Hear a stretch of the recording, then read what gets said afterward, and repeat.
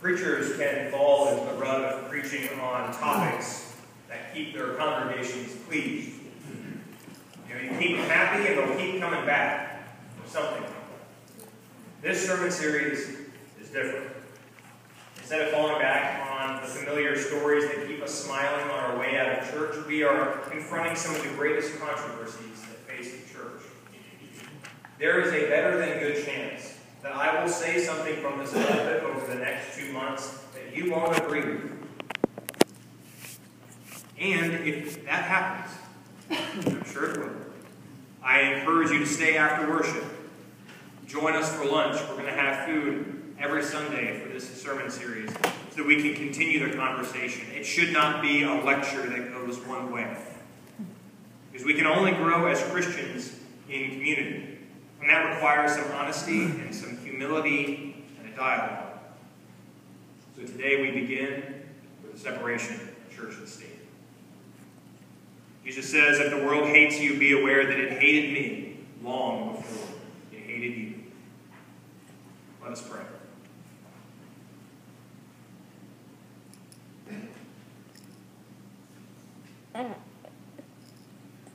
May the words of my mouth and the meditations of all of our hearts be acceptable in thy sight, O Lord, our rock and our Redeemer. Amen. The church and the state have a very long and a very complicated relationship. Like a number of romantic couples from popular TV shows, think Ross and Rachel, Sam and Diane, Jim and Pam, Luke and Lorelai, and even Kermit and Miss Piggy. The will they, won't they question of their relationship has happened over and over and over again. The church and the state, it begins during the time of Jesus. A wandering and poor Jew developed a following that threatened the power dynamics of the Jewish leadership in the Roman Empire. His actions might have appeared innocuous. Feeding the multitudes by the sea, healing the blind, walking on water. But what he said, it scared those who were in power. You know, things like, the last shall be first, and the first shall be last. It sounds like the beginning of a revolution. And for living and healing and preaching the way he did, Jesus was nailed to a cross. But 3 days later, he rose from the dead. When the Christian church began in the wake of Jesus' resurrection, the power of the good news of God's triumph over death spread throughout the region, and small groups gathered together to worship the Lord Jesus Christ. The book of Acts and Paul's letters, they help us to see how this story traveled and it took hold of the communities where it was received. Lives were transformed, the gospel spread, and the kingdom of God began to be incarnate. But whatever the church stood for and whatever the state stood for were very different.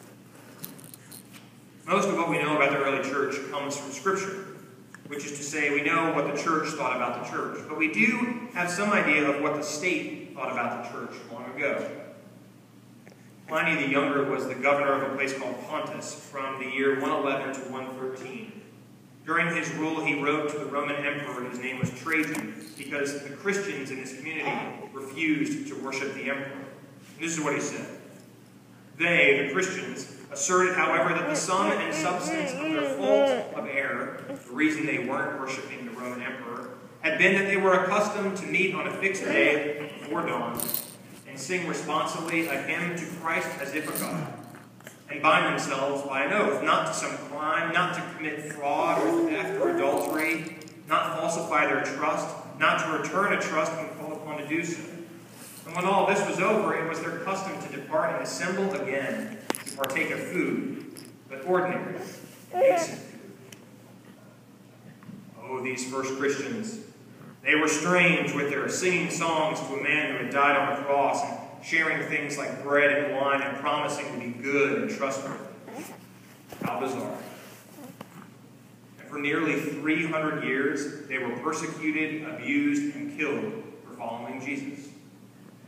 The state, Rome, resented the Christians and their weirdness. They refused to bow down and worship the emperor like everyone else. Instead, they believed some guy named Jesus was Lord. And for that, they were killed. But then things changed. 200 years later, the year 312, something happened that forever affected the relationship between the church and the state, and I cannot overemphasize this point enough. It changed everything. The story goes that Emperor Constantine was preparing his troops for a battle against a rebellion from within the empire. And on the night before this battle, he had a vision in the sky of the Greek letters Chi and Rho, which looks like an X and a P. And with those two letters, he heard the words, "In this sign you will conquer." From the vision, Constantine ordered all of his troops to be marked with the sign Chi and Rho, which looks like the symbol that you have on the right-hand page of your bulletin. Chi and Rho are the first two letters of Christos in Greek, which is Messiah. Constantine took it as a sign that God wanted him to fight in the name of Jesus. And after doing so, Constantine's army won a victory like none had ever been seen before. And days later, he entered Rome, and he was the undisputed emperor. The battle and victory gave him complete control of the Western Roman Empire, and it paved the way for Christianity to become the dominant faith.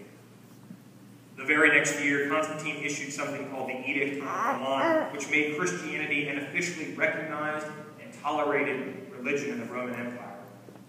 Within a dozen years, he called for the Council of Nicaea, which was the first attempt to attain a consensus in the church through an assembly representing all of Christianity. From a vision of two letters in the sky, Christians went from being persecuted, tormented, and killed to being part of the state religion. Everything changed.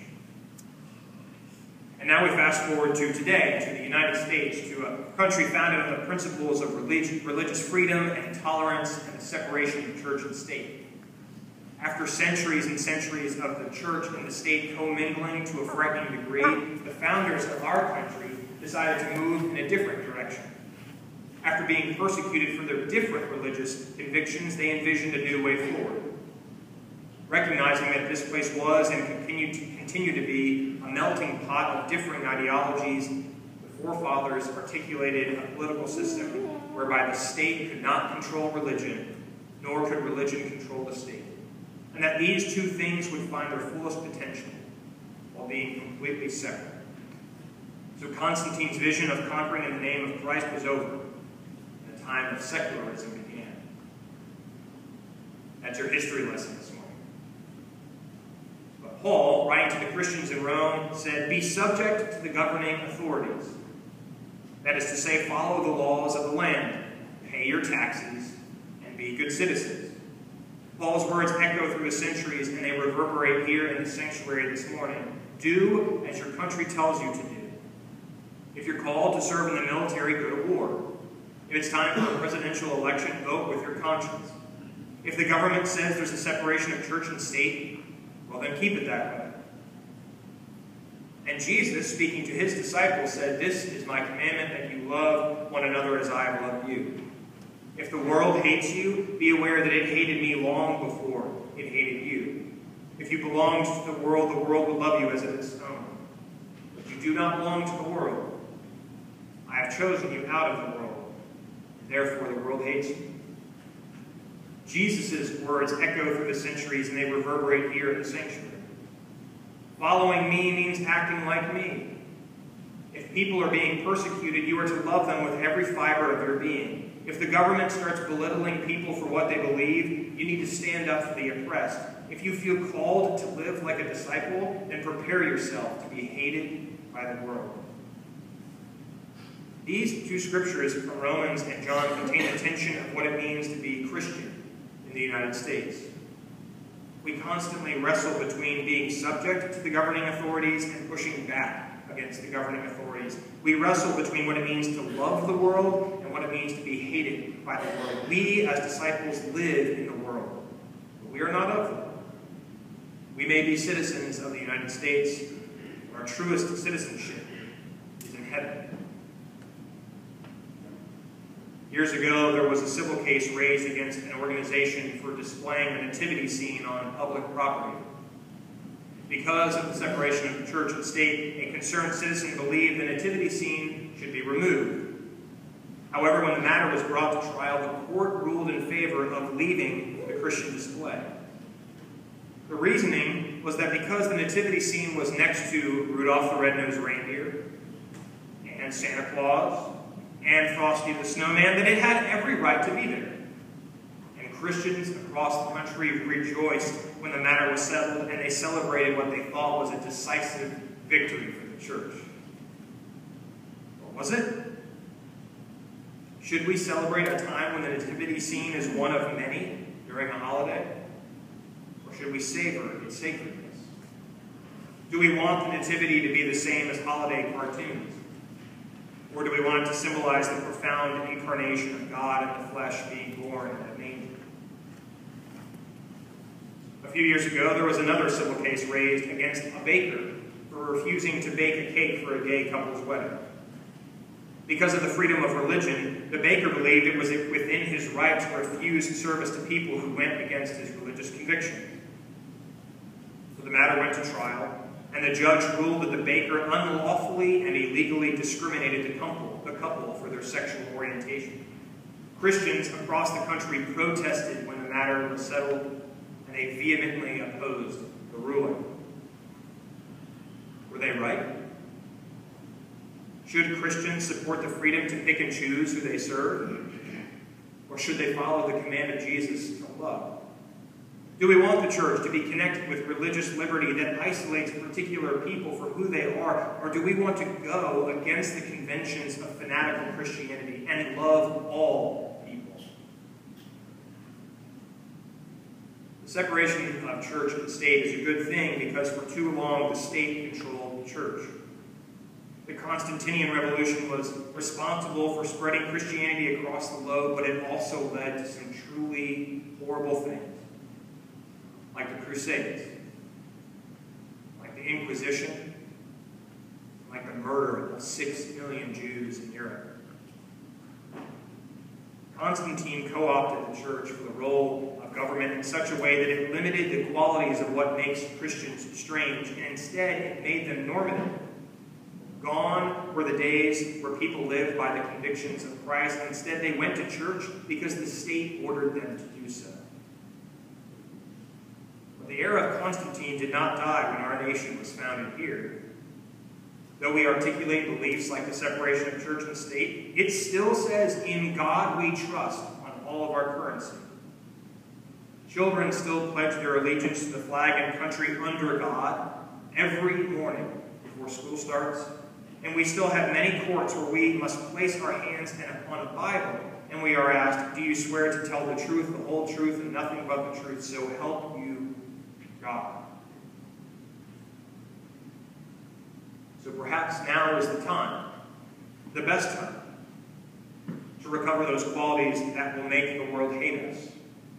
And not the qualities of religious bigotry and prejudice that for too long have dominated the state's view of the church, but the qualities of Christ-like love that drive the state crazy. Like refusing to worship and bow down to our country and its politicians as if they were gods. And instead, we worship the risen Lord. Like gathering together on a day set apart to hold ourselves accountable to the strange things like honesty and truthfulness and peace.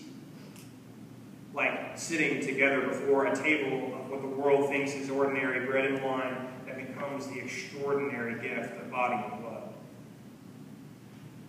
We are in the world, but we are not of the world. We might have national citizenship, but our true citizenship is in heaven. We are strangers in a strange land. I offer this to you in the name of the Father, the Son, and the Holy Spirit, one God, now and forever.